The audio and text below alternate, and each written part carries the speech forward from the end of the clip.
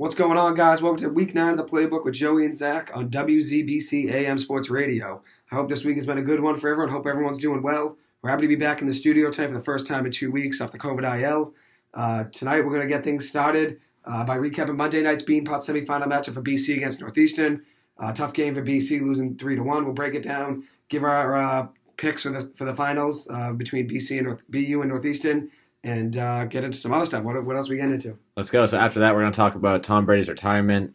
He made his Instagram post last week, and we're also going to give our reactions on him not mentioning the Patriots and Patriots Nation in his initial post. Just giving a quick story as a shout out to the fans. Then we're going to cover the NFL Conference Championship games from last week and give our predictions for the Super Bowl this weekend with the Rams and Bengals. And then to finish off this episode, we're going to talk about tomorrow's 3 p.m. NBA trade deadline and what we think the Celtics need to do to keep themselves in a contending state. So should be a good one. And then hopefully at the end, we're hoping to have a few minutes, have Mike Hurley call in, the sports guru himself, call in, talk about Tuukka Rask retirement, which just happened today, and the current state of the Bruins. We'd love to have him come on, hopefully for a couple minutes. The sports guru, though, it's always a pleasure having him on. So looking forward to that, for too. Sure. Should be a good one, though. What a beast. Yeah, so let's get right into it. So Beanpot Monday night, Northeastern 3, BC 1. It was a really close game till the end, I thought. Patrick Giles scoring that one goal coming down the stretch of the third period, and then BC put together a lot of great opportunities, towards the end of the game. I thought we were going to bring it back and force overtime. Unfortunately, Northeastern held strong, getting a goal with about 30 seconds left. Once BC got called for that penalty with about a minute left to go, it was pretty much over. We had to put Dop back in net, and then we were down 4-5. So, tough finish for the game, but high energy game overall. Especially coming down the stretch in the third period. Obviously it stinks to lose, but coming that close to a team like Northeastern that's been hot, and considering we've been 0-9, now 0-10 in 2022, you can't really be disappointed with the way the team played and how some of these young guys in the roster stepped up. Yeah, for BC, a positive was how well Dobb played. I know going into the game, that was the biggest thing I was critical of, you were critical of. I think every BC fan was talking about him averaging 3 goals allowed per game, BC giving up 35 goals in the previous 7 games was it, and only scored 15 goals in those 7 in that span before the Beanpot. So I know going into the game, Dopp was a big question mark, and he actually played really well. The first goal we gave up was off a deflection. Gunnar Fontaine made a very good play from Northeastern. It's got to be covered up by the defenseman. There was no one there. No one hit it away. So Dopp obviously hit it and didn't know where it went, and the 2 defensemen just watched it, just like, in football when there's a deep pass and the cornerback just gets, lost looking, sleeping. So that was a tough play. Then the second goal was a power play goal by Northeastern, then the third one as well. The second one was just a great pass. Aiden McDonough cross ice to Gunnar Fontaine, to Sam Colangelo. It was a great pass through the D. And Colangelo had a great snipe, too. It was a great play. So I can't blame Dopp for that one. Then the third was a power play goal. There was no one there in front of the net. There was no defense there. So Justin Ritzkovian finished it, but there was no defense. I'm not going to blame Dopp. He actually played pretty none of those 3 goals were really Dopp's fault. Just a lot of our the first one, games, he got the deflection, but the defense that was there tough, too. yeah. But he actually played very well considering Northeastern, lit it up for, I think, 28 shots on goal. Obviously, BC put a lot of shots on goal. TJ Sempton-Felter from Northeastern played very well. I'd say he was the MVP of the game. 41 saves on 42 shots. Only a freshman, 19 years old. Only, I think, his third career start. Second game, actually, getting minutes against, a good team like BC. Big environment. Obviously, BC struggling this year, but getting a team putting up 42 shots on goal. It's a good amount of shots. Clearly, BC's offense was at least failing it that day, and Northeastern's defense played really well, kicking it out. Yeah, he had a couple big-time saves. BC had a couple good-looking one-timers towards, the end of the game, and just throughout the game, too, and he just robbed them glove side every time, it felt like. Yeah. BC won the power play, 2 or 3 times? I think they had 3 power plays. And every time we had a couple good looks. BC's power play was strong, but just couldn't put one past Northeastern's goalie, so props to him. We were a big fan of him. His Instagram, as we said before, the kid's an absolute beast. 19 years old, follow him. Freshman. Actually, an interesting fact about him is that he didn't have many offers coming into his senior year of high school. He just signed with Northeastern in April.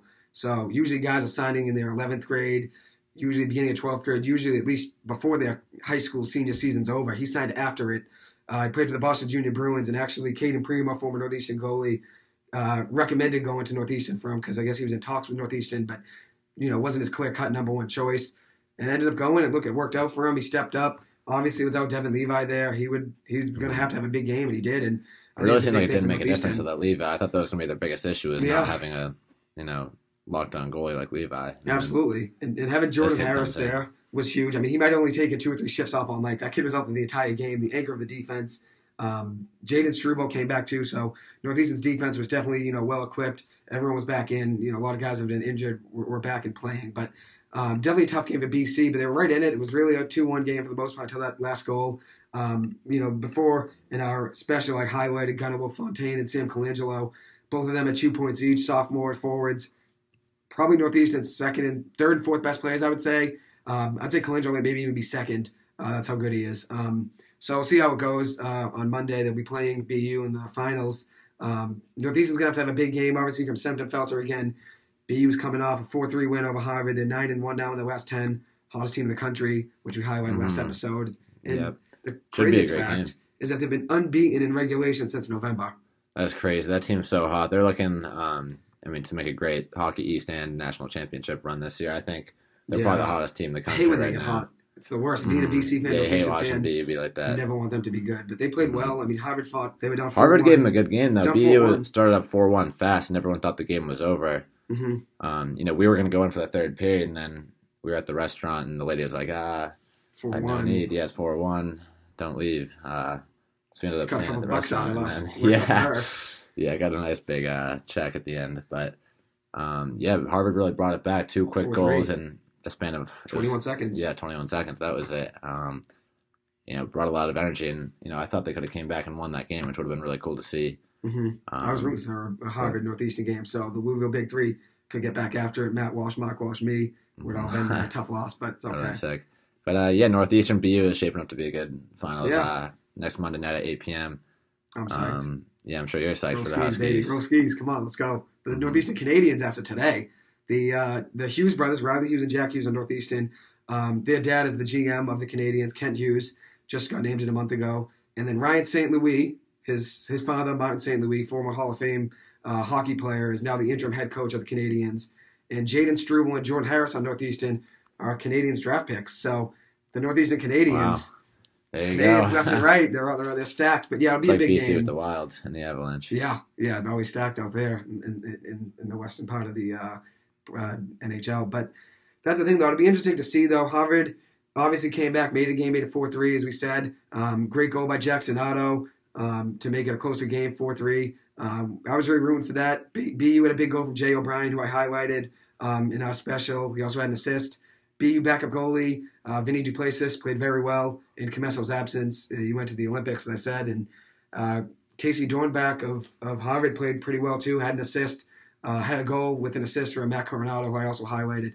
It'll be a big game, obviously. BU's coming in hot, 9-1, as we said. And Northeastern's got to get going right away, start scoring. Gunnar Fontaine, Sam Colangelo, Riley Hughes. Guys that put shots on net, they just got to keep doing it if they want to win this game. And I'm going to be psyched. If the defense and goalie keep playing like that, though, they can beat anyone on that team. My voice is gone because of that game, if you can't tell. So still, 2 days later. Sorry if I'm missing some words here and my voice is cracking. But I went crazy, me and Mark Walsh in the Northeastern student section. We had ourselves a night.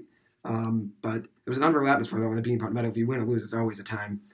Still a great atmosphere regardless of the outcome of the game. We both had a lot of fun, I know. So absolutely, definitely a good experience. Absolutely. So predictions, big game. Northeast actually is a game on Friday night against UMass Lowell. It's always the Friday before the Beanpot Final is always a letdown, typically for most teams that are in the finals.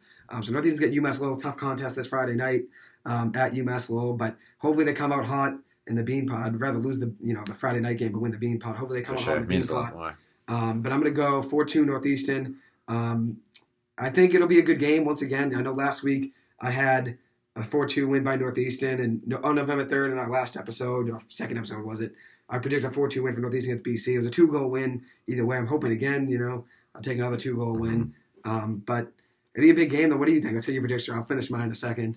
Just with BU being so hot, you saw the way they came out last game and scored 4 goals pretty much right off the bat. It felt like, I really don't think there's any team in Boston that can handle them right now. Just their offensive firepower this season. We've seen it all year. They put up a lot of goals per game. So I think Northeastern, with, the way their goaltending and defense was last game, they can hold them in check to 3, maybe 4 or 2 goals. 2 if they're lucky. but it's just going to be too much to handle, and I don't think Northeastern is going to be able to put in enough scoring past that defense. So I'm going to go 3-2 BU. I have 3-2 Northeastern. Northeastern played them on November 19th and November 20th at home and home. Northeastern won the first game 1-0 in overtime, goal from Ada McDonough. And then in the second game on that Saturday at Northeastern won 3-2 in a shootout. It was a 2-2 tie, but Northeastern got the extra point because of the shootout. Ada McDonough had 2 goals in that game. So he had all 3 goals for Northeastern, actually, which is nuts within that span. He needs to have a big night. Need another big game from him. This is a new BU team, though. They haven't looked the same. I mean, Northeastern's beaten them, though. I think we have an edge, obviously, just coming off a big win, 3-1 win. They also had a 4-3 win, which is a good game for them. But Northeastern, 3-2 win. I'm going to have MVP, the Eberle Award. I think it's going to go to TJ Semifinal, given the best goalie. And I think I have goals from Sam Colangelo, Ada McDonough, and Riley No Worries Hughes. Got goals from all 3 of them. 3-2 Northeastern win. Guys always make big names for themselves in the Beanpot from Northeastern. Going back to Adam Gaudette, Kevin Waugh, Eric Williams, Zach Solo, Caden Primo. Guys always make big names for themselves in the biggest moments. Jordan Harris 2 years ago had a game-winning goal in overtime against BU in the finals in 2020. Guys always make big names for themselves. This year could be TJ Semifinal if he can continue this on Monday night. 3-2 Northeastern, roll skis, baby. Let's go. Roll skis. Here we go. So let's get into Tuukka Rask's retirement. If you haven't heard yet today, Tuukka Rask released a statement that he is retiring from hockey. Obviously a tough day for Boston sports fans. He hasn't had a great season since coming back, midway through the season in early January. So, I mean, it's definitely tough to hear. He's been a great Bruin his whole career, since playing with us on our Stanley Cup run in 2011 and then, being in the Stanley Cup, unfortunately not winning with us in 2013, 2019. Just been a pleasure watching him, and, I mean, he's always kept us in games. He's always stellar. He makes big saves in big-time moments. So definitely sad to see him retire, but, happy for him in a way, too. Yeah, I mean, he tried to come back after the hip surgery. Obviously, it was going to be a long process. He gave it a shot. All respect in the world for giving it one more shot, at another cup run. Obviously, it didn't end the way he wanted it to, but I'm happy he at least went out on his own terms. Obviously, the injury was tough, but he came to the conclusion mid-season that this was the best option, and I'm happy for him. After 15 years, the 2013 Vezina winner, obviously won in 2011, like you said. He had a great career, and he brought us on a couple big runs, and obviously it didn't work out the end of his career, and I wish we won more. It does I know to he see wishes it in we that won way. more, but he's a legend at the end of the day. Mike Hurley will be coming on later on, hopefully give us his opinion on that. Hopefully at the end, he can talk about the current state of the Bruins too and how they're looking, talk about Taylor Hall and all the boys, David Pastrnak, all of them. Hopefully he can come on and give us. Yeah, I mean, this last month aside, he still had a great end to his career. That 2019 Stanley Cup Finals run, and then 2021 we made it to the second round, which is still, I mean, for the Bruins we have such high expectations, but it's still it's still a good season. Just even making it that far and losing a tough series against the Islanders. So I think a lot of people are going to look at these last few weeks and say, oh, he really ended his career on a bad note, but it was really just those few weeks. And I really hope that doesn't overshadow the way he's played the last couple of years. Yeah, no, it was definitely tough. I'm happy at least gave it another run. As we said, things didn't work out. But at the end of the day, obviously, Swayman was playing well this season, and that was another thing. I mean, Swayman lost all his minutes after, we said Tuukka was coming back, and Swayman ended up getting sent down to the AHL, which was tough for a guy that was, getting in the groove right before they sent him down.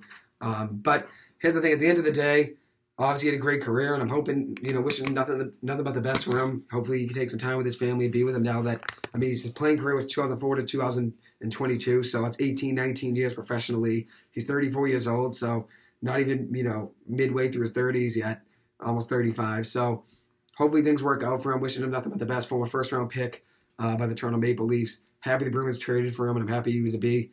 Obviously things didn't work out in the end, but still got us the Stanley Cup and brought us to a couple of them, so at the end of the day, can't complain. Still a great career, yeah.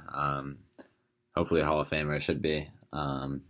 Definitely in Boston for sure. So, so actually, since we haven't had an episode in 2 weeks, we want to talk about Tom Brady's retirement a little bit. Yeah, big. Since big we were gone. Fans. So, yeah. Honestly, I wasn't too surprised that he retired. I felt like, after the Bucs lost that game to the Rams in the divisional round, Tom Brady made that post on his Instagram, just please give me my space right now. Just I need time to think with the season. The last time he said that was after the Pats lost to the Titans 2 years ago, and he ended up leaving for the Bucs. So I kind of knew something was coming. And it just felt like the right time, too. It seemed like the Bucs were so close to winning a Super Bowl this year, but the only way they could get better next year is if Godwin stays healthy, and that's assuming everyone on their team who, everyone's getting older, keeps playing at that high of a level. I really don't think the Bucs would have won a Super Bowl again. I think Brady realized that. I think Giselle wanted him to retire. I think Brady wanted to be with his kids more as well. So the move was obviously, moves people a little bit, but I wasn't super surprised. Obviously, watching football is not going to be the same anymore. Such a great career. Mm-hmm. Yeah, it's just not the same. It just feels like there can't be an NFL with Tom Brady. But, great career, 7 Super Bowls.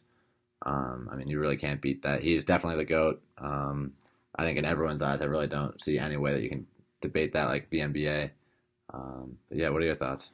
Yeah, I predicted a couple weeks ago now, I predicted he'd retire when my uncle came on. Shout out Unc for coming on and calling in. I predicted he'd retire, but I'm still shocked by it. I thought he was going to retire just by gut feeling, but at the end of the day, you never know they're going to retire until they do it.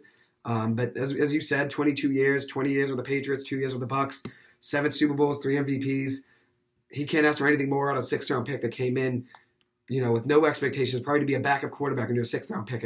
Your expectations are you're going to be a 2nd or 3rd string realistically, and he made a career out of it, obviously, and won 3 MVPs, 7 Super Bowls. Most people drafted that late don't even stick around for more than a few years. 7th quarterback taken in that draft.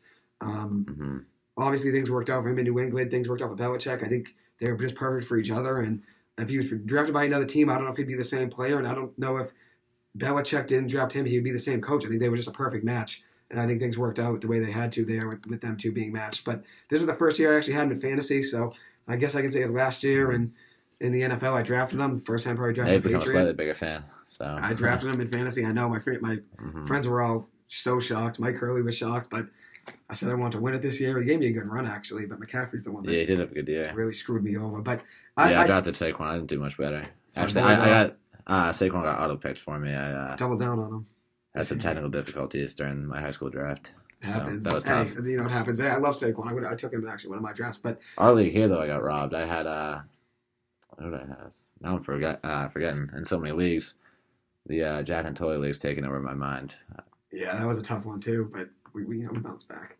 Yeah, facts. But yeah, so the one thing about Brady's retirement, spent 20 years with the Patriots, obviously won 6 Super Bowls with them, and he thanked everyone in Tampa Bay's organization, from their fans to the support staff to his teammates to his coaches, all the way down to the people that work in the parking lot, and then neglected the Patriots in that post, which I wasn't a fan of. I'm not even a Patriots fan, but I didn't like that. I know Patriots fans say, well, he said it in his goodbye post to the Patriots, but that doesn't make it right. A retirement post culminates your whole career. It was a whole Instagram post that was 10 slides long. About the Bucs. Each one had paragraphs on it, and he talked with Bruce Arians, his teammates in the Bucs, the Tampa Bay fans. Down to the people that worked in the dining hall and everything. Yeah, not one word about New England, Pats Nation, anything like that. I didn't like that either, and I'm not a Patriots fan. Yeah, it does leave a bitter taste in your mouth a little bit. And then he did make a story post, which only lasts for 24 hours after that. Just True. Like a repost of something that the Patriots posted, and he just said something along the lines of "Love you, Patriots Nation" with a heart. That's tough to see. At least him and the fans, so you can say what you want about him and Belichick, but Brady and the New England Patriot fans, they don't have a bad relationship at all. Even when Brady left, no one was booing him or anything. It was just all love, and it always has been with him. So yeah. Obviously I was hoping for a little bit more with his retirement post, and I feel like he should have showed out at least the fans and New England. Just he treated us well, and I feel like we treated him well too. So yeah. It sucked to see that. I wasn't a fan of that. I'm not a Patriots fan, as I said. I'm a Giants fan. I think everyone on here knows that. But even from an outside perspective, I think he should have said thank you to the Patriots. Even just a thank you. Just obviously a paragraph would be nice because the Tampa Bay Bucs got 10 paragraphs. You said, but at least give them a thank you in that post. A story afterwards. I think he did it on purpose because you're not just going to forget the Patriots. You're not going to forget you didn't play that for 20 years. Mm-hmm. Yeah, that was his whole career pretty much. I think it was on purpose. 6 out of 7 Super Bowls, 20 years. And I wouldn't be a fan of that if I was a Patriots fan. Patriots fans defended him tooth and nail through Spygate to Flakegate. Followed him down to Tampa Bay and rooted for people who are Bucs fans these last 2 years buying his jerseys.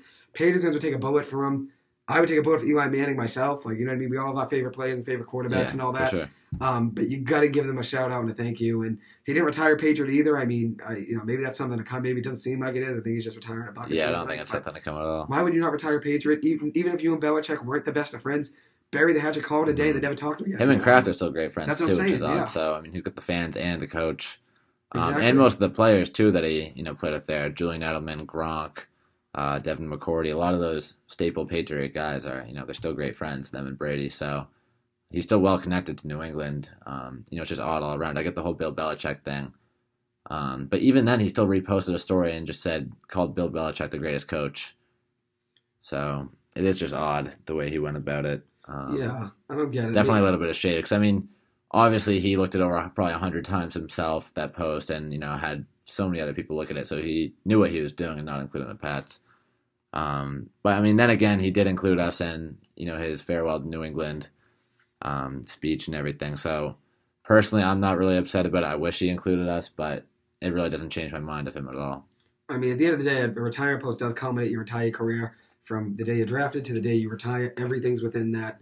Obviously, 20 years with the Patriots. Not saying thank you to them and the fans. Don't say thank you to Belichick. Just say thank you to the fans if you want. And once again, I'm offended by it. I'm not a Patriots fan. I just think that's the only right thing to do. This is the same guy that didn't shake Nick Foles' hand or Eli Manning's hand after both Super Bowls. So maybe he just has an entitlement to him and just feels like he doesn't have to thank you guys because he handed you 6 Super Bowls, so I don't have to say thank you. I think that might be his mindset. I don't like that at all. I like my guys stand up. Didn't shake Eli's hand either Super Bowl. I don't care if Eli lost. I would love Eli to go over and shake his hand. That's just the right thing to do as a man, as a player, as a quarterback, as a leader. That's the right thing to do, and he didn't. So it actually doesn't surprise me, I guess, now I think of it. Still, you can't put anyone in check when they're the greatest quarterback of all time, greatest player of all time, 7 Super Bowls. So when it's man-to-man, quarterback to quarterback, you know what I mean? Leader to leader. I think you would shake the guy's hand no matter if you win or lose. I just think it's the right thing to do. Richard Sherman talked all that smack and disagree the Patriots. I can't change your opinion of him.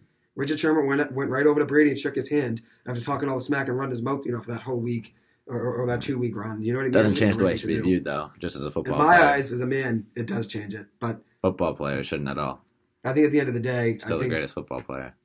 I don't know. I think you would say thank you, though, no matter what you are. If you're a backup quarterback, you're a starting quarterback.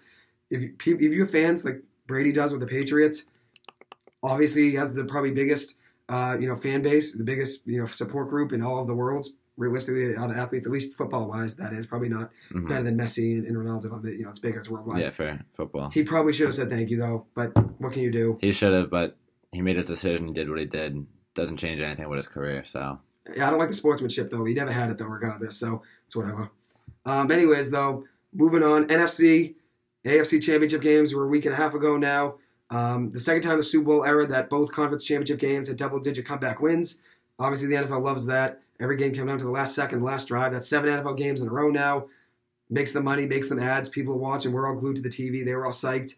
Let's hear your thoughts, though. Bengals-Chiefs. Bengals 27, Chiefs 24. What were your thoughts on that game? Yeah, that was a great game. Really went down to the wire. I was impressed the way the Bengals defense stepped up in the second half, particularly. And Patrick Mahomes, too. What a choke in the second half, only getting 1 field goal to tie the game and force overtime. Definitely didn't see that one coming. I thought the Chiefs would win by 10 to 14 points. And when the Chiefs won that coin toss in overtime, I thought that was it again, too. I was kind of bummed because I thought, the Bengals stormed back. What was the score at halftime? It was Bengals were up 21-3. The Chiefs were up 21-3, I'm pretty sure, yes. Okay, yeah, that's what I thought. And then, the Chiefs kind of blow it in the second half, then get the coin toss. I was like, oh, of course, here we go again. 21-3. The same thing that happened in the Bills game is going to happen again, or Mahomes just goes down and scores 1 touchdown. That's all they need to win the game. And then, they just bombed that ball to Hardman. Ball got picked off by Cincinnati, and then, the rest was history. Great drive by Joe Burrow. Pulling that one together in OT. The Bengals are really the hottest team in football right now. It feels like the defenses, they've made huge strides in the last couple of weeks leading up to the playoffs. When they beat the Chiefs at the end of the regular season, too, that was a big-time game from them. It's hard to beat Mahomes, especially late season. And then the way that Bengals played, coming back from 21-3 and only holding the Chiefs to 3 points the rest of the game between second half and OT, it was incredible. So really psyched to see the Bengals get in there, and I really think they're the hottest team in football right now. Even though only the Rams are left as well. Yeah, Burrow had a great game, obviously, in the second half. Mahomes, I don't know what happened. At halftime, 21-3. He obviously had his chance at OT, threw 3 passes in OT. All of them should have been intercepted. The last one obviously got him. But they scored 3 points in the second half, the Chiefs. In the first half, Mahomes looked like the best quarterback in the league. 98 QBR in the first half with 3 touchdowns, 18-21. Yeah, 3 straight touchdowns. 149 passer rating. He looked unreal. And then you look at the second half, 8 of 15 with 2 interceptions and a 34 passer rating, which was abysmal, and I can't blame even the Chiefs defense, because if you're up 21-3, obviously they did give up 26 straight points, or not 26 straight points. They gave up a 24-3 run. Yep, they gave a 24-3 run. But at the end of the day, though, you'd at least think Mahomes would score more than 3 points in the second half. So Chiefs defense obviously could have played a little better in the second half, but they weren't put in the best positions. Mahomes and them were, going 3 and out or getting one first down, then punting every time. And Burrow was dominant again. I've had my critiques with him in the past, but played very well. 23-38, 250 yards, 2 touchdowns a pick. I know everyone that watched the game could see. Obviously he's one of the most highlighted players now in the NFL, one of the most colorful guys in the NFL now. Everyone loves him, and he's all over Instagram and everything, all over social media for his swagger. He played very well. Probably going to be, once again, the player of the game that they're going to highlight the most, I'd imagine, in the Super Bowl. The support staff around him played very well, though. The support players, T. Higgins was dominant that game. Mm-hmm. 6 catches, 103 yards. Yep. Jamar Chase got as usual as well. Jamar Chase always plays well. I mean, at the end of the day, Mahomes, Joe Mixon had a tough start, and then kind of brought it back at the end. Had a couple of big runs down their last drive in regulation and their drive in OT as well. Yeah, Joe Mixon played well, and I think the story of the game, for me at least, I thought the Chiefs were going to win. I actually had Chiefs 27-23, so just a point off, and then obviously, flip the teams. If the Chiefs kicked a field goal in OT and won the game, let's say, I would have had, let's say that they played good defense to stop the Bengals. I would have had 27-23. It would have been 27-24 Chiefs. I was close. But regardless, Burrow played very well. I know my sister Erin's the biggest fan of him. So shout out, Erin. I know you're going to be glued to the TV. She got his jersey. She's been a big fan of him since day one, just like Mark Walsh. Wow. Big fans of him. So I'll be rooting for them. Should be a good game. But, yeah, Mahomes, 55 yards, no touchdowns, with 2 picks. That was ridiculous in the second half. But the Rams, you got to be better, especially for the guy that's, labeled the best quarterback in the league right now. Exactly. I mean, the Rams-Niners, very close game again also. What were your thoughts on that game? 2017 Rams? Yeah, that was a great game. Really went down to the wire with, Jimmy G struggling a little bit down the stretch, struggling to put points on the board per usual, as a lot of those Niner playoff games go. The Rams pulling together in crunch time, going down the field and holding strong with the lead at the end of the game. Solid game from Stafford, nothing overwhelming from him. Great to see Odell get involved again. My boy, love him. The GOAT. Cam Akers played well. The whole offense played solid. The Niners, though, I really feel like they're a quarterback away from being a championship team right now. Just you see the way they played despite Jimmy G's, mediocre performance. I wouldn't say Jimmy G played horribly. Yeah, I get that. But he definitely didn't play special and definitely didn't play a winning game. So, I'm excited to see the Niners as, time moves on next year and they hopefully start Trey Lance, because I don't think Jimmy G will be sticking around next year. As much as I like Jimmy G, I just don't think he's a great fit in that system that's been relying so heavily on their running game. And I think that they have a solid passer. Then that's all they need. You got a guy like Deebo Samuel right now who's kind of carrying that whole offense. The GOAT. Yeah, he's been incredible this year. He had a great season. Really kept those Niners in the game. Against a talented Rams defense, too, with stars like Von Miller, Aaron Donald, Jalen Ramsey. That's a tough defense. That's got to be a top 3 defense in the league. Definitely. Superstar-wise, it's just nuts. Mm-hmm. Ramsey, Donald, Von Miller. Yeah, they got 3 of the biggest, maybe 3 out of the 5 biggest defensive names in the NFL. Definitely left, too. T.J. Watt maybe to that list. And T.J. Watt, very good. This last year, there were other guys that broke out. I really like Max Crosby on the Raiders. He doesn't have the 17, 18 sacks, but very good player. Big fan of him. And then the Bucs defense is always stacked. Devin White, unreal. Trying to think of more guys at the top of my head. Best defensive players in the NFL. Levante David. Levante David's very good. It's tough to think of the best though when you think top 5 defense. It's always impossible just to pinpoint a guy straight to your head because the Rams obviously got. Yeah, there's so many. I would definitely give Ramsey and Donald. I don't know about Von Miller top 5, but Ramsey and Donald definitely top 5. So it's just nuts how good they are. I really like a lot of guys that on top 5. Tre'Davious White was hurt this year, obviously towards ACL, but not a top 5 player. But I'd take him any day over most cornerbacks in the NFL. He's unreal. I would too. Just over Ramsey, I'd probably take Ramsey and then Tre'Davious White. Love him. So one day we should do that though. When the NFL season's over, we'll give top 5 at wide receiver, quarterback, cornerback, safety, all that. I like that. Yeah, we'll get that for sure. Maybe next week or the week after we can get into that. Absolutely. Let's get into our Super Bowl prediction. So, with the Bengals and Rams winning, they're facing off this Sunday night. Super pumped for the game. Who do you think is going to win? It'll be a good one. Obviously, my sister, I said, the biggest Burrow fan, so she might be mad at me with this prediction. I actually may be rooting for the Bengals, although I do want Odell to win because he's a giant and everything. I would be happy if the Rams won. She might be convincing me to root for the Bengals for other reasons, but I'm going to go Rams 30-26. I mean, they played very well in that last game. They've done 17-7 going into the fourth quarter, the biggest comeback in the fourth quarter of the NFC Championship game, down 17-7. Cup played very well again, 11 for 142 and 2 touchdowns. And then, as you said, Stafford played pretty well too, 31 completions out of 45 passes, 337 yards, 2 touchdowns, a pick. He's just got to play right, not turn the ball over. Interceptions has been a big problem. Pick sixes, even more. I mean, the running game is actually going to be, I think, the most interesting thing for the Rams because obviously the Bengals can run the ball. But yeah.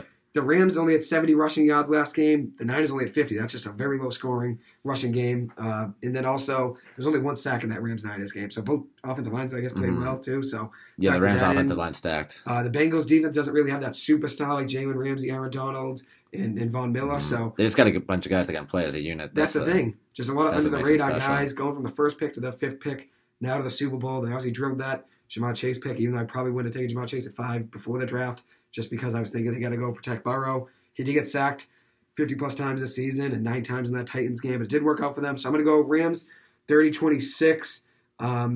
Just because I love Odell, I'm going to go Odell, 8 catches, 102 yards, and a touchdown. He did go 9-13 last game. I was very happy for him. But like you said, though, Jimmy G didn't play well enough that last game. The Rams defense played very well in that last fourth quarter and forced that interception to win the game.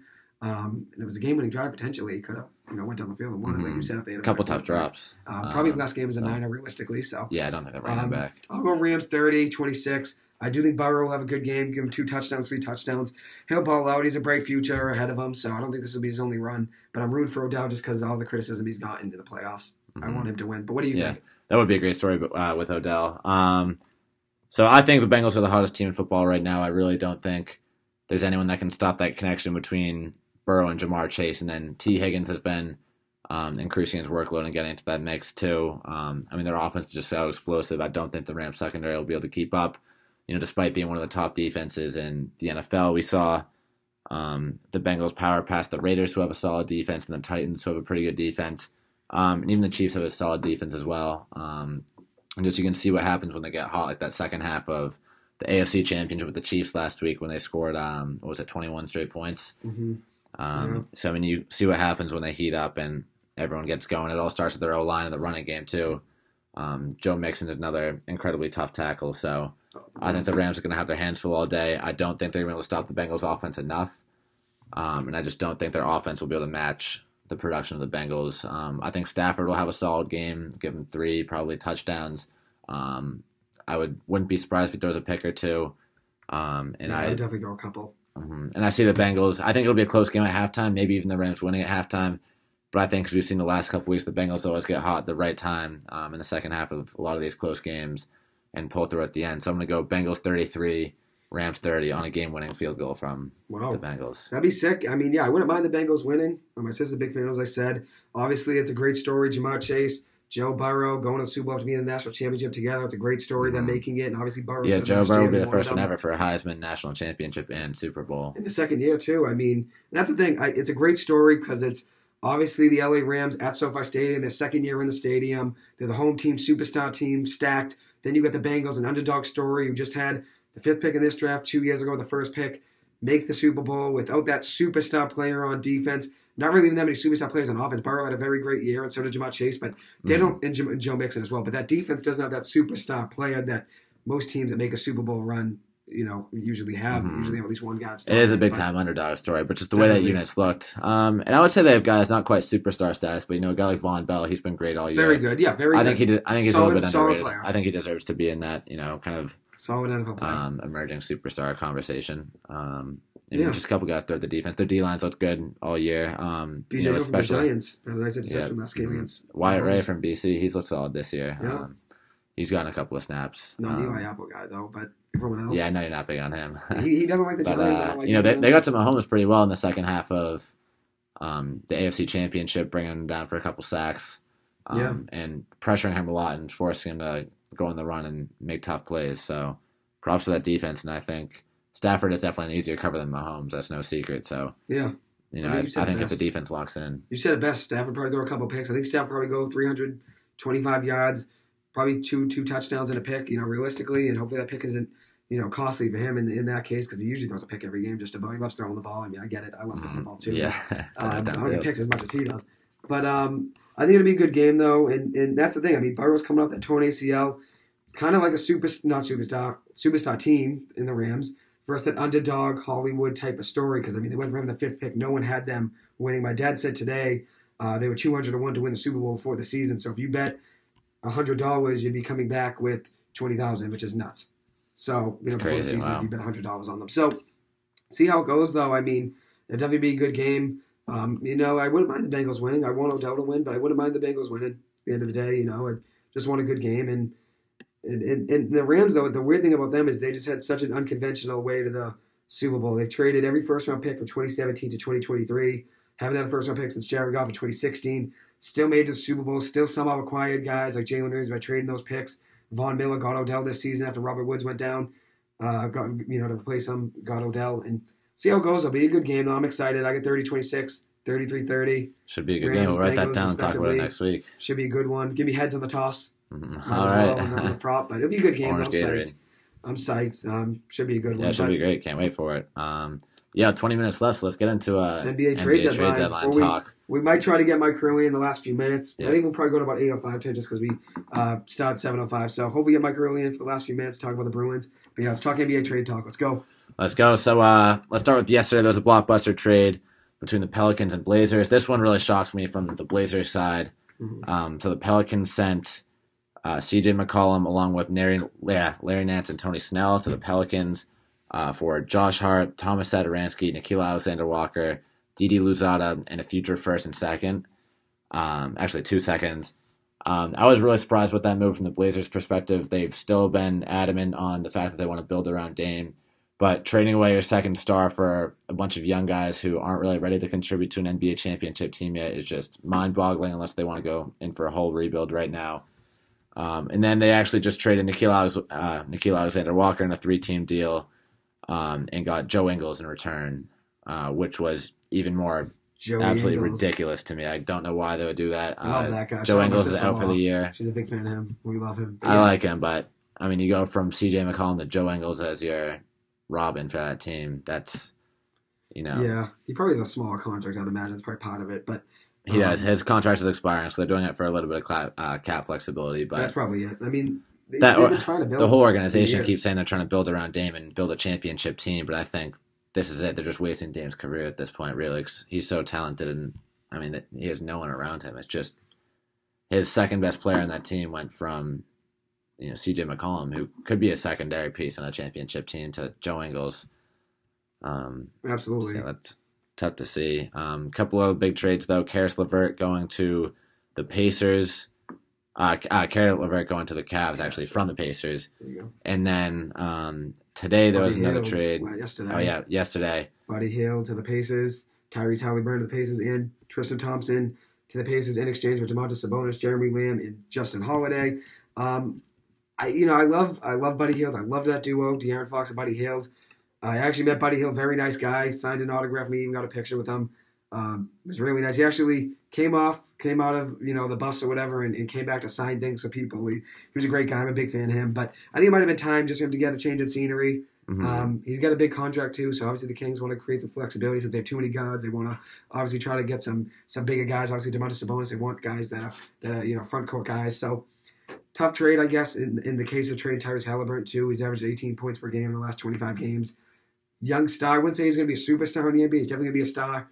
Trading him's tough, but maybe they just saw Sabonis as the need, and Halliburton was probably the cost because you probably couldn't trade Davion Mitchell for him. The Kings weren't going to trade De'Aaron Mitchell for him. And they said they trade De'Aaron. I don't think they'd do it. If they did, it might be better for him just to get a change of scenery. I do love the Kings for him, though. I don't know what I'd do in that case, but I get too much. I think the Kings organization must really be buying into that De'Aaron and Domantas Sabonis fit. Maybe they think those two can win a championship together. I do think they're definitely two upper level players.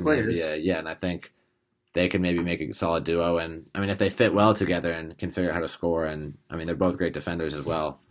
So we'll see what happens with that. And I mean, I honestly like the move for both sides. Obviously, if I'm Sacramento, I wouldn't want to give up Halliburton. Yeah, but getting a player like Sabonis that can help you get into the winning conversation now. I mean, they're still a little bit of a ways from that. Yeah. But it's definitely a move in the right direction. Then for the Pacers, too, where you're kind of just looking to rebuild. Get cap space. Mm-hmm. Yeah, and get some cap space. Halliburton's making for a young rookie team. contract, so he's getting nothing. He's probably getting, $4 million, $3 million, whatever he's getting. It's nothing. And that's the thing. I mean, there's a lot of guys in. I think getting two good young pieces. Save some money, Mm-hmm. He'll getting up to that veteran status, actually, which is already crazy to think about. But, getting two solid pieces in, Hield and Halliburton, that'll be kind of cornerstones at guard for the future for that team. I really like that move for them. I love Hield. Just getting younger. And now, actually, with that, Halliburton going to the Pacers, Miles Turner said he's wanted to stay. Despite all the trade rumors, which I don't really like for the Celtics, but that's kind of the guy I've always wanted to suit up for us. Me too. I've always wanted him. It'd be interesting to see. I mean, I saw the Pacers today. They said they may flip Buddy Hield, but now it says, I just got a notification that he's projected to start tomorrow and come back and play tomorrow and be available. So maybe they're going to keep him. I'd actually like that. But yeah, Halliburton's probably making $3 or $4 million. It's crazy what $3 or $4 million can get you in every sport. Like in the MLB. Mm-hmm. Yeah, especially for young guys. He's got so much value. Exactly. I mean, Shohei Ohtani is only making $3 million. And he's he can be the first or second best player in baseball. The most exciting for sure. I mean, he's got the most viewers. He got every viewer in baseball watching this year. People that were new viewers, always because of Shohei Ohtani. Yeah, even me, who's not really a huge baseball fan. I mean, I watch the Red Sox and follow them, but other baseball games I don't really have much interest in. I mean, unless it's like the World Series or I get that. LCS. I think it's interesting though, like what $3 or $4 million can get you. It is just super exciting watching them. But yeah, I mean, just so many young players these days, especially in the NBA. You see like guys like Halliburton. I mean, just making an impact at such a young age. Yeah, absolutely. That's the thing. Definitely a good move for them. Well, let's get into some Celtics talk with the trade deadline. A lot of speculation about what the Celtics are going to do. A lot of people are calling for Dennis Schroeder to be traded just because he's on an expiring contract. Mm-hmm. I wouldn't give him up for a draft pick personally just because I think the way we've been winning 6 games in a row, we're starting to get hot. I think we can go into a win-now mode without sacrificing our future. And I think trading Schroeder is not necessarily a bad idea. I don't really think we need him. But I also think we need to keep the same value in players. I saw one mock trade the other day about Schroeder for Dante DiVincenzo. I honestly wouldn't mind that. Add some shooting, some defense. He's coming off a knee injury, right? A year or two ago, towards ACL. Yeah. But he's always been a solid piece for the Bucks. Wouldn't crack the starting lineup for Boston probably, like he didn't in Milwaukee. But he could definitely be a solid bench piece. That just only leaves questions about who we're going to move into the starting lineup. Probably Josh Richardson next to Marcus Smart in the backcourt. That would mean. If you were to trade Schroeder, yeah, probably. Yeah. Be interesting to see, though. I always thought, maybe the Celtics would try to trade a guy like Ozzy Schroeder for a draft pick. That would just be clearly we're not ready. We don't want to win right now. We're trying to, which I don't know. I don't know if we're ready to win right now. Anyways, if you're trading Schroeder, it's probably meaning you're giving up on the end of the season just because he's always played a big role in why we have a 6-game winning streak right now. Him and Tatum and Brown have been playing great in the last few games, as a run together. But if we do trade him, I do think it probably means we're saying, okay, it's probably for next year. Let's at least get something for an expiring contract. That's the thing I've always wondered about. Like, Danny Ainge never wanted to pull a trigger and make a big move. Trading Schroeder wouldn't be a big move, but landing a guy in years past like Jimmy Butler or Kawhi Leonard or Paul George, those were all potential big moves. I don't know if there's that big move coming now. I mean, De'Aaron Fox. I don't think there's going to be any kind of monumental move like Bradley that. Beal's I just think it'll be minor things. So there's no real big trades. I think De'Aaron if Fox we had kept losing, biggest. I think we might have made a big move. But winning 6 in a row, Brad definitely doesn't want to shake things up. I'll trade for De'Aaron though. Too much. Boy, love him. I wouldn't mind De'Aaron if we could somehow get our hands on him without giving up Tatum or Brown. I think that would be a great big 3. You'd probably have to give like 3 first. If you're not going to give those, you probably have 3 first rounders: Romeo Langford, Grant Williams, Neesmith. Probably Schroeder, one of Smart or probably Marcus Smart. You'd have to Williams. give like 8 pieces if you're not going to give Jaylen Brown and Tatum. I mean, realistically, you'd probably have to give one of them still because if they trade Halliburton. To get De'Aaron, though, I mean, both Tatum and Brown definitely have more trade value than De'Aaron right now. What I'm thinking is if they traded valuable Halliburton, pieces. they're probably just saying we're keeping De'Aaron type of thing. That's what I'm thinking. Yeah, I don't So you'd think they're have to doing a give fire more. sale like they were originally That's what I'm planning thinking. on. Yeah. Another guy I kind of had my eye for the Celtics too was Rashawn Holmes, but I think with the Love him moves too. the Kings just made, I don't really think they're going to be looking to move many more pieces. He's good, just though. start a total rebuild. He is great. I would love to have him on the Celtics. Him, But Rob Williams' play has improved significantly over recent weeks. I've been pretty happy with the way he's playing. He's been able to stay healthy this year, knock on wood. But moving into the playoffs, I feel good about where the Celtics are at right now. And I mean, 2 weeks ago on the podcast, I was saying that we need to make a move now. I mean, we're losing to everyone, it felt like. And we'll see, because a lot of the teams we've been beating are, underwhelming. We beat the Nets by almost 30 last night, I want to say. But they didn't have any of their big three. We've been beating teams like the Pistons, Pacers, Hornets. Pelicans, Hawks. Not really anything super impressive. We have a game against the Nuggets Friday night. I think that's going to be a prove-it game for us. Too bad that follows after the trade deadline. But we're looking good right now, and I think if we can keep this streak up, then there's not really much need to make a move. Just we may as well go for it at this point, because Tatum and Brown are starting to get older and getting into that age where you realize that they're not going to get much better from where they are right now. They're going to get younger, too. I mean, they're young right now, but they're not going to be 20, 21 anymore. Yeah, we can't just keep playing for the future at some point when you got two massive pieces like this and Tatum and Brown. So I think at some point we just got to say, put our chips in and go for it. And I'm not saying sacrifice our future and trade 5 first-round picks either. I'm just saying if they really do want to trade Schroeder and get DiVincenzo, I feel like that's fine because, we still got value in terms of helping us win a championship this year. Yeah, keeping the roster intact. Like you said, Robert Williams had a great season. He went from averaging 8 points and 7 rebounds last year to now averaging 10 points and 10 rebounds, averaging 2.2 blocks, which is up from 1.8 last year. He's about 10 rebounds a night type of guy, usually, at least 11, 12, some nights 8. Big double-double guy. Yeah, he's a great player, very good field goal percentage, 74%. Big piece to build around, as you said. I would build around him. Tatum, Brown, you already know my opinions about Tatum and Brown and all that, not being team players, but Robert Williams I would definitely keep around. One guy I would trade for, which I don't know what the price is because he's a free agent this coming summer, is definitely going to want some money. He's on an expiring contract. Jalen Brunson, point guard, Dallas Mavericks. I'm a fan of him. I don't know what his contract, I think he's not making much this year. He's probably like a Schroeder where it's like just a 1 year. Probably left in the deal, just this. I really don't know if he would add much to, unless we got him long term, I really don't know if he'd add much to our team over Schroeder right now. The way Schroeder's been playing the last couple of weeks, he started to heat up a little bit and, play the way that he was expected to. Brunson's like 20 a night, though. That's why I like him. You know what I mean? He can score, he can get some assists. He has like 6 assists a game.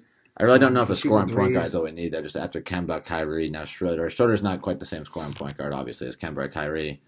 But, if we were to make a move for a different point guard, I'd rather have more of a defensive and playmaking type. Almost like a Rondo. I wouldn't want Rondo now just, for the locker room sake and, his age. Yeah, we'll see how it goes. Hopefully, if we were to make a move, hopefully it's the right move. See how it goes. I would definitely hold on to a lot of the core pieces. You already know. We've already explained our, differences about Tatum and Brown. In our check it out. Christmas special. Definitely look on Spotify. But we'll see how it goes. We got another 10-ish minutes left. Hopefully finish up the Celtics talk. Maybe have Mike Hurley come on, talk some Bruins, Tuukka. Anything else you want to say about the trade deadline or final prediction, anything? I think the Kings will hold to De'Aaron. I think they should hold on to I think they will hold on. I don't think the Kings are making more moves. It's not a big prediction, but it's a prediction. I've actually got one hot take right now as Harden trade talks are heating up. Wow. The Sixers desperately want to get rid of Simmons this year because he's not playing for them anymore. And the longer they wait, I know that they're starting to realize the lower Simmons' trade value is going to drop. Things are starting to heat up. There's nothing set in stone yet between the Sixers and the Nets, but I wouldn't be surprised if by 3 p.m. tomorrow, Ben Simmons is in Brooklyn and Harden's in Philly to play with Embiid. Teams probably. I really think Harden's overrated, but I think seeing him and Embiid play together would be really cool. And it would definitely help. The Sixers push further into a contending spot because Ben Simmons is doing nothing for them right now. So I would honestly like the move for both sides. I do question Harden's fit a lot with Kyrie and Durant. We saw in the playoffs last year, even just with Kevin Durant, Harden had some pretty brutal nights, especially against the Bucks in that Eastern Conference final or semifinal series. Definitely I wouldn't be surprised to see Harden get moved by 3 p.m. tomorrow. And I think that would be a good move for both sides, honestly, as long as even if they just get traded, 1 for 1, no picks or anything attached, I don't think either side will really get hurt. I think it's more of a risk for the Nets than the Sixers. Because at some point, Ben Simmons is going to play probably. Ben Simmons is going to play for the Sixers, and then he's just losing trade value day in and day out. Can't get him motivated on the court. He's a diva, dude. Yeah, it's ridiculous. I'm not a huge fan of Ben Simmons. I don't want him in Boston. I remember a couple weeks ago there was rumors coming out that we might trade Jaylen Brown for Ben Simmons. I might have stopped watching the team if we had Ben Simmons who paid him. He's a diva, though. You can't get him motivated on the court. Shout out Tommy G. But you can't go. You can't get him out there. He doesn't want to play. So I don't know what it is, but I'm with you. He'd fit right in with Brooklyn then. Yeah, no, with all those divas. Yeah, it makes sense. That team might blow up faster than what they have right now. Oh, the team would have to move out of Brooklyn by the end of the season. Sorry, BK. Anyways, though, just got the NBA trade talk, and that was probably our biggest headline I think to talk about since that's coming tomorrow. I mean, that's going to be a big thing. How to give out predictions. And besides the Super Bowl, that's probably the biggest thing we discussed. Yeah, maybe the Beanpot in my eyes, but we know the NBA trade deadline was something we want to discuss. For the last week. Boston sports. Last week we've been excited about that. But one thing I want to highlight, the United States just got their first gold in women's snowboard crossing today. Lindsay Jacobellis. Hopefully many more gold medals to come. Didn't watch too much Olympics yet. I was watching with our roommate Dan last night. We both were watching, me and Cruz with him. Hopefully you can watch some more and cover that. Maybe next week, give it some take of that. And can talk ice hockey too. Jacobellis just got the first gold medal, so congratulations. Hopefully many more for the USA, and let's get Mike Hurley going. Sports guru, returning guest. He's going to come on, talk some Bruins, talk a little Tuukka Rask from a fan's perspective, how he feels about it, and then maybe give us some talk about something else if you got a quick minute. We'll probably go to about 8:05-ish and see how it goes. Let me give him a call right now. But we're psyched. Let's see. But yeah, we're psyched. Hopefully get him on. He's a sports guru for a reason. He's the man, the myth, the legend. Call him right now. Let's get it. Let's go.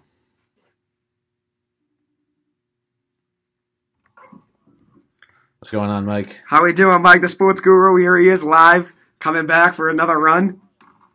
Hold on, let me get the speaker on, kid. Here we go. Let him go. What'd you say? It's been a little while. I don't think I can do a lightning round. There's too many takes I have to refute. Oh, here we go. Buried the lead here. Rask retiring. Yes, what do you think? Yeah. Let's hear your opinions. I mean, he was a great player. Statistically, he goes down as the most wins in franchise history, probably the best save percentage, all that. But he's got the big issue. He couldn't win the big game. I actually went, unfortunately, to Game 7 against the Blues, where he let in 2 goals on 4 shots. Completely in the building. I don't even think I got up during intermission. It was just brutal. Yeah, it's depressing. I get that. Yeah, that was a tough end of the series. But I think the game that epitomizes him really is in 2010 when Thomas was out. Rask came in. He was stellar. Bruins go up 3-0 against the Flyers in the Eastern Conference Finals, I think. It came before that divisional. And then the Bruins lose 3 straight. Game 7, we have a 3-goal lead. And then we blow it. I mean, aside from the Flyers breaking David Krejci's wrist. Yeah, that was ridiculous. I know you were pissed about that. Yeah. Yeah, so, I mean, career-wise, I think he's an underachiever. Great stats, underachiever. He's just like Aaron Rodgers and those guys. It's my boy. Stats, but they can't actually punch through and win the big game often enough. I get that. But I know you're a fan of him, so sure it's a bittersweet. Come out of the game, though, is Marchand might be facing a suspension. I saw that. He's going to have an in-person meeting. Personal favorite, Bergeron, took a dirty hit. Questionable slew foot there from Crosby. So. I saw that. I didn't like that. Yeah. The slew foot, that's what Jordan Harris got.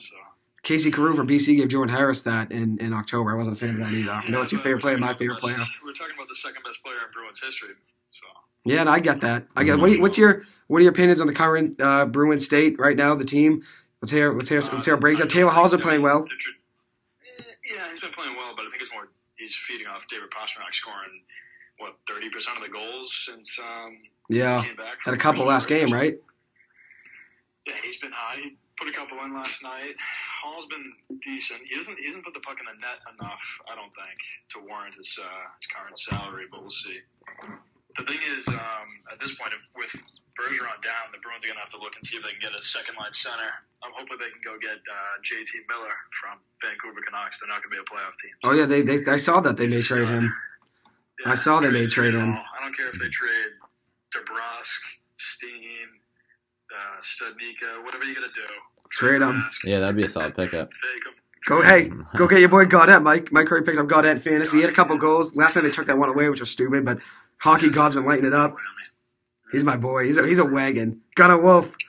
Gunna wagon. Oh, that's right. Yeah, I mean, I watched that Beanpot game. Tough one for the Eagles there. Yeah, we really brought him back at the end. Two best players over in playing in the Olympics. I was impressed the way the offense played without them. I mean, U.S. versus Canada Friday night. It's gonna be a good game. You guys didn't mention that. We're gonna break that down. We need you to come back on and break it down, kid. I know you'll be taking notes. Yeah, for sure. I know you'll be taking notes. It should be a good game. Because we got Levi on Team Canada. Team Canada, yeah, he's the man. McBain. McBain on Canada. Yeah. McLaughlin and Hellison. Bruins players probably on both teams. Yep, exactly. Yeah, it should be a good one. Stevie Snipes, Stevie Camphor going to be playing for USA. Yeah, I saw that. Yeah, he's one of the NHL vets out there. I love it. Free agent vets. Kenny Augustino was a Providence Bruins player for a while. A couple of games with the Bees. It's where it's at, but it should be a good game. Yeah, I mean, Mike was texting me during the Beanpot. He was saying, even though he's a BC fan, he was saying "Gunna Wagon" though. What a beast! He's a dog. He was locked down. 2 points. Mm-hmm. Hey, I had a couple goals from him and Colangelo. They both scored. They're both sophomores, and he's actually a Predators prospect. I think he's in their top 10 actually in their prospect class. He got drafted by them out of high school. He's a beast. I heard you give Kevin Wild a shout out. That was my most memorable Beanpot game. You were there when he scored 4 goals? He scored a couple of goals. He scored 5 straight. Yeah, it was nuts. Northeastern. Guy went on a run. He won the MVP without even Northeastern winning, which is like the first time that I think it's ever happened, or at least first time in years. You don't want to win that award, though. You don't want to be MVP on a losing effort. Hey, it's not his fault, though. He played very well. Northeastern didn't have the goalies they have now. I mean, Caden Primo, Craig Pantano, this last year. Levi's played well this year. Semtenfelter. Yeah, he's a beast. He stepped up big time. Semty. Got a wagon, though. Yeah, guy's a beast. I love Fontaine. But the Bruins guy, Kuntar for BC, he looked pretty good. He played well. He was lighting it up. Yeah, he did. He's been solid this season. Yeah, I mean, hasn't had like as great of a season as I'd hoped. I mean, just with BC in general, the whole offense has been a little bit stagnant. But I think hockey, though, you got young prospects. It's not necessarily the stats; it's more like how they look on the ice. It seems like he's got some strength. He's pretty good holding on to pucks in tough areas. So yeah, he's had his moments definitely. If he's going to be in the development camps with the big Bruins, you got to at least hold your own.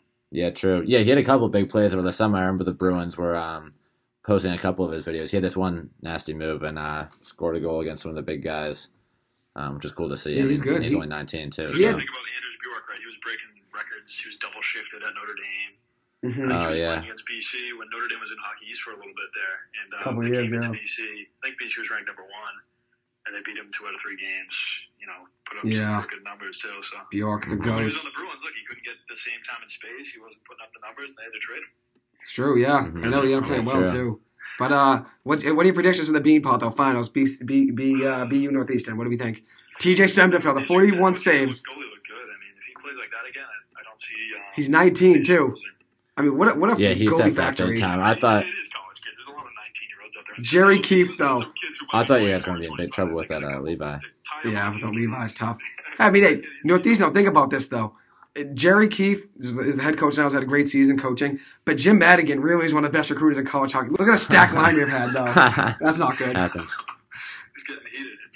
But look at the stacked line we've had, though. I mean, all around. Aiden McDonough, Jordan Harris, both of my favorite players right there. Fontaine, we've highlighted. McDonough, the one play, nice assist on that power play goal. He was a little quiet. BC plays a good puck possession game.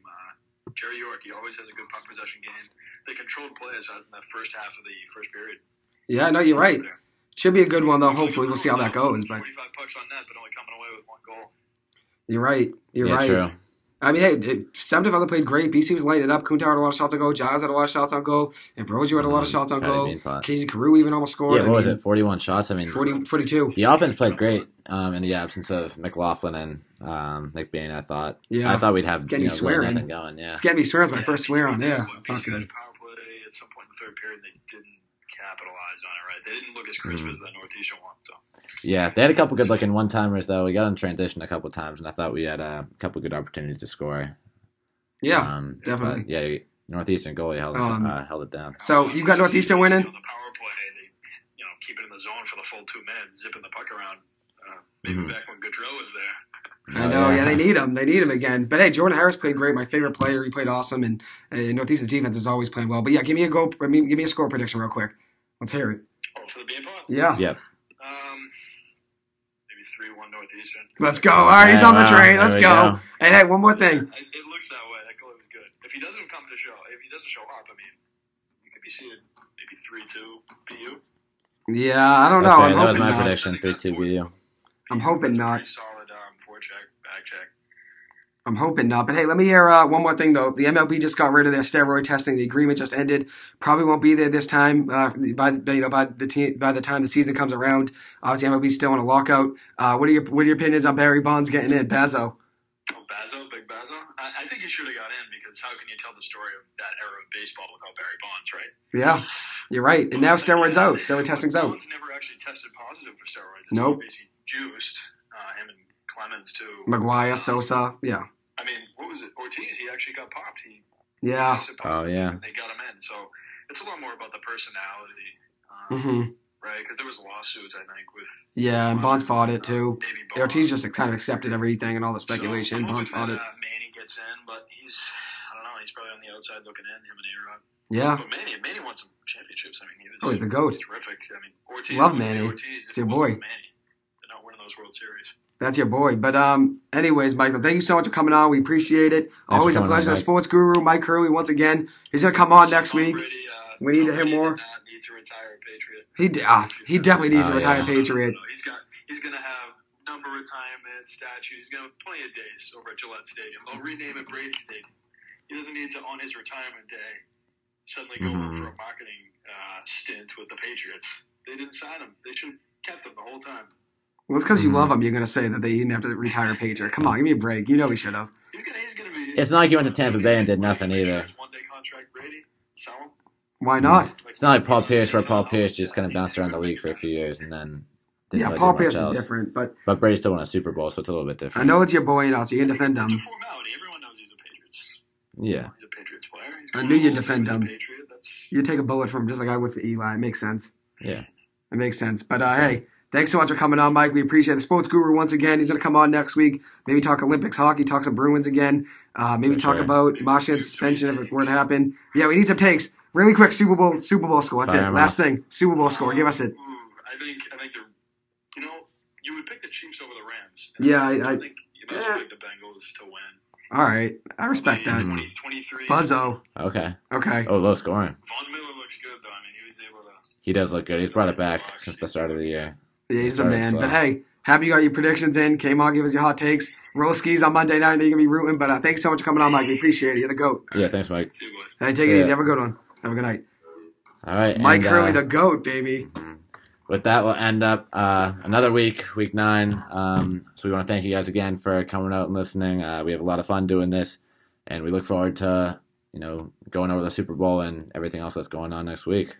Yeah, it should be a good one. We'll be back on next Wednesday night, February 16th, 8 o'clock. Hopefully recap the Beanpot game, the NBA trade deadline, give our talks of the Super Bowl recap. See what happened, in that game. Hopefully a good one. We're all excited for that. Really quick before we finish, just want to give a quick shout out to my boy Eduardo. Works the front desk at 2000 Com Ave where we live. He's the absolute GOAT. Guy's a legend. He is. The best person that works at BC. Clear cut number one. BC's lucky to have him. Really is the GOAT. Every single conversation I have with him gets better and better. We love that guy. He's the GOAT. For sure. But thank you so much for listening, Eduardo. He listened tonight. He was texting me, giving me his he was laughing, giving me his laughter about me saying I take a bullet for Eli. I loved it. Hey, you're the man, Eduardo. Thank you so much for listening. Thank you to my family and friends, everyone listening. Thank you to Mike Hurley for coming on too. Yep. Thank you, Mike. Always a pleasure to be back on next week, 7 o'clock, as I said, Wednesday night, February 16th. Come back, hopefully some hot takes for the rest of the NBA season after the trade deadline. See what the Celtics do. We'll go from there. But thank you guys. Have a great week. End of the week. Have a great weekend. Enjoy the Super Bowl. Stay safe. Stay well. And have a good one.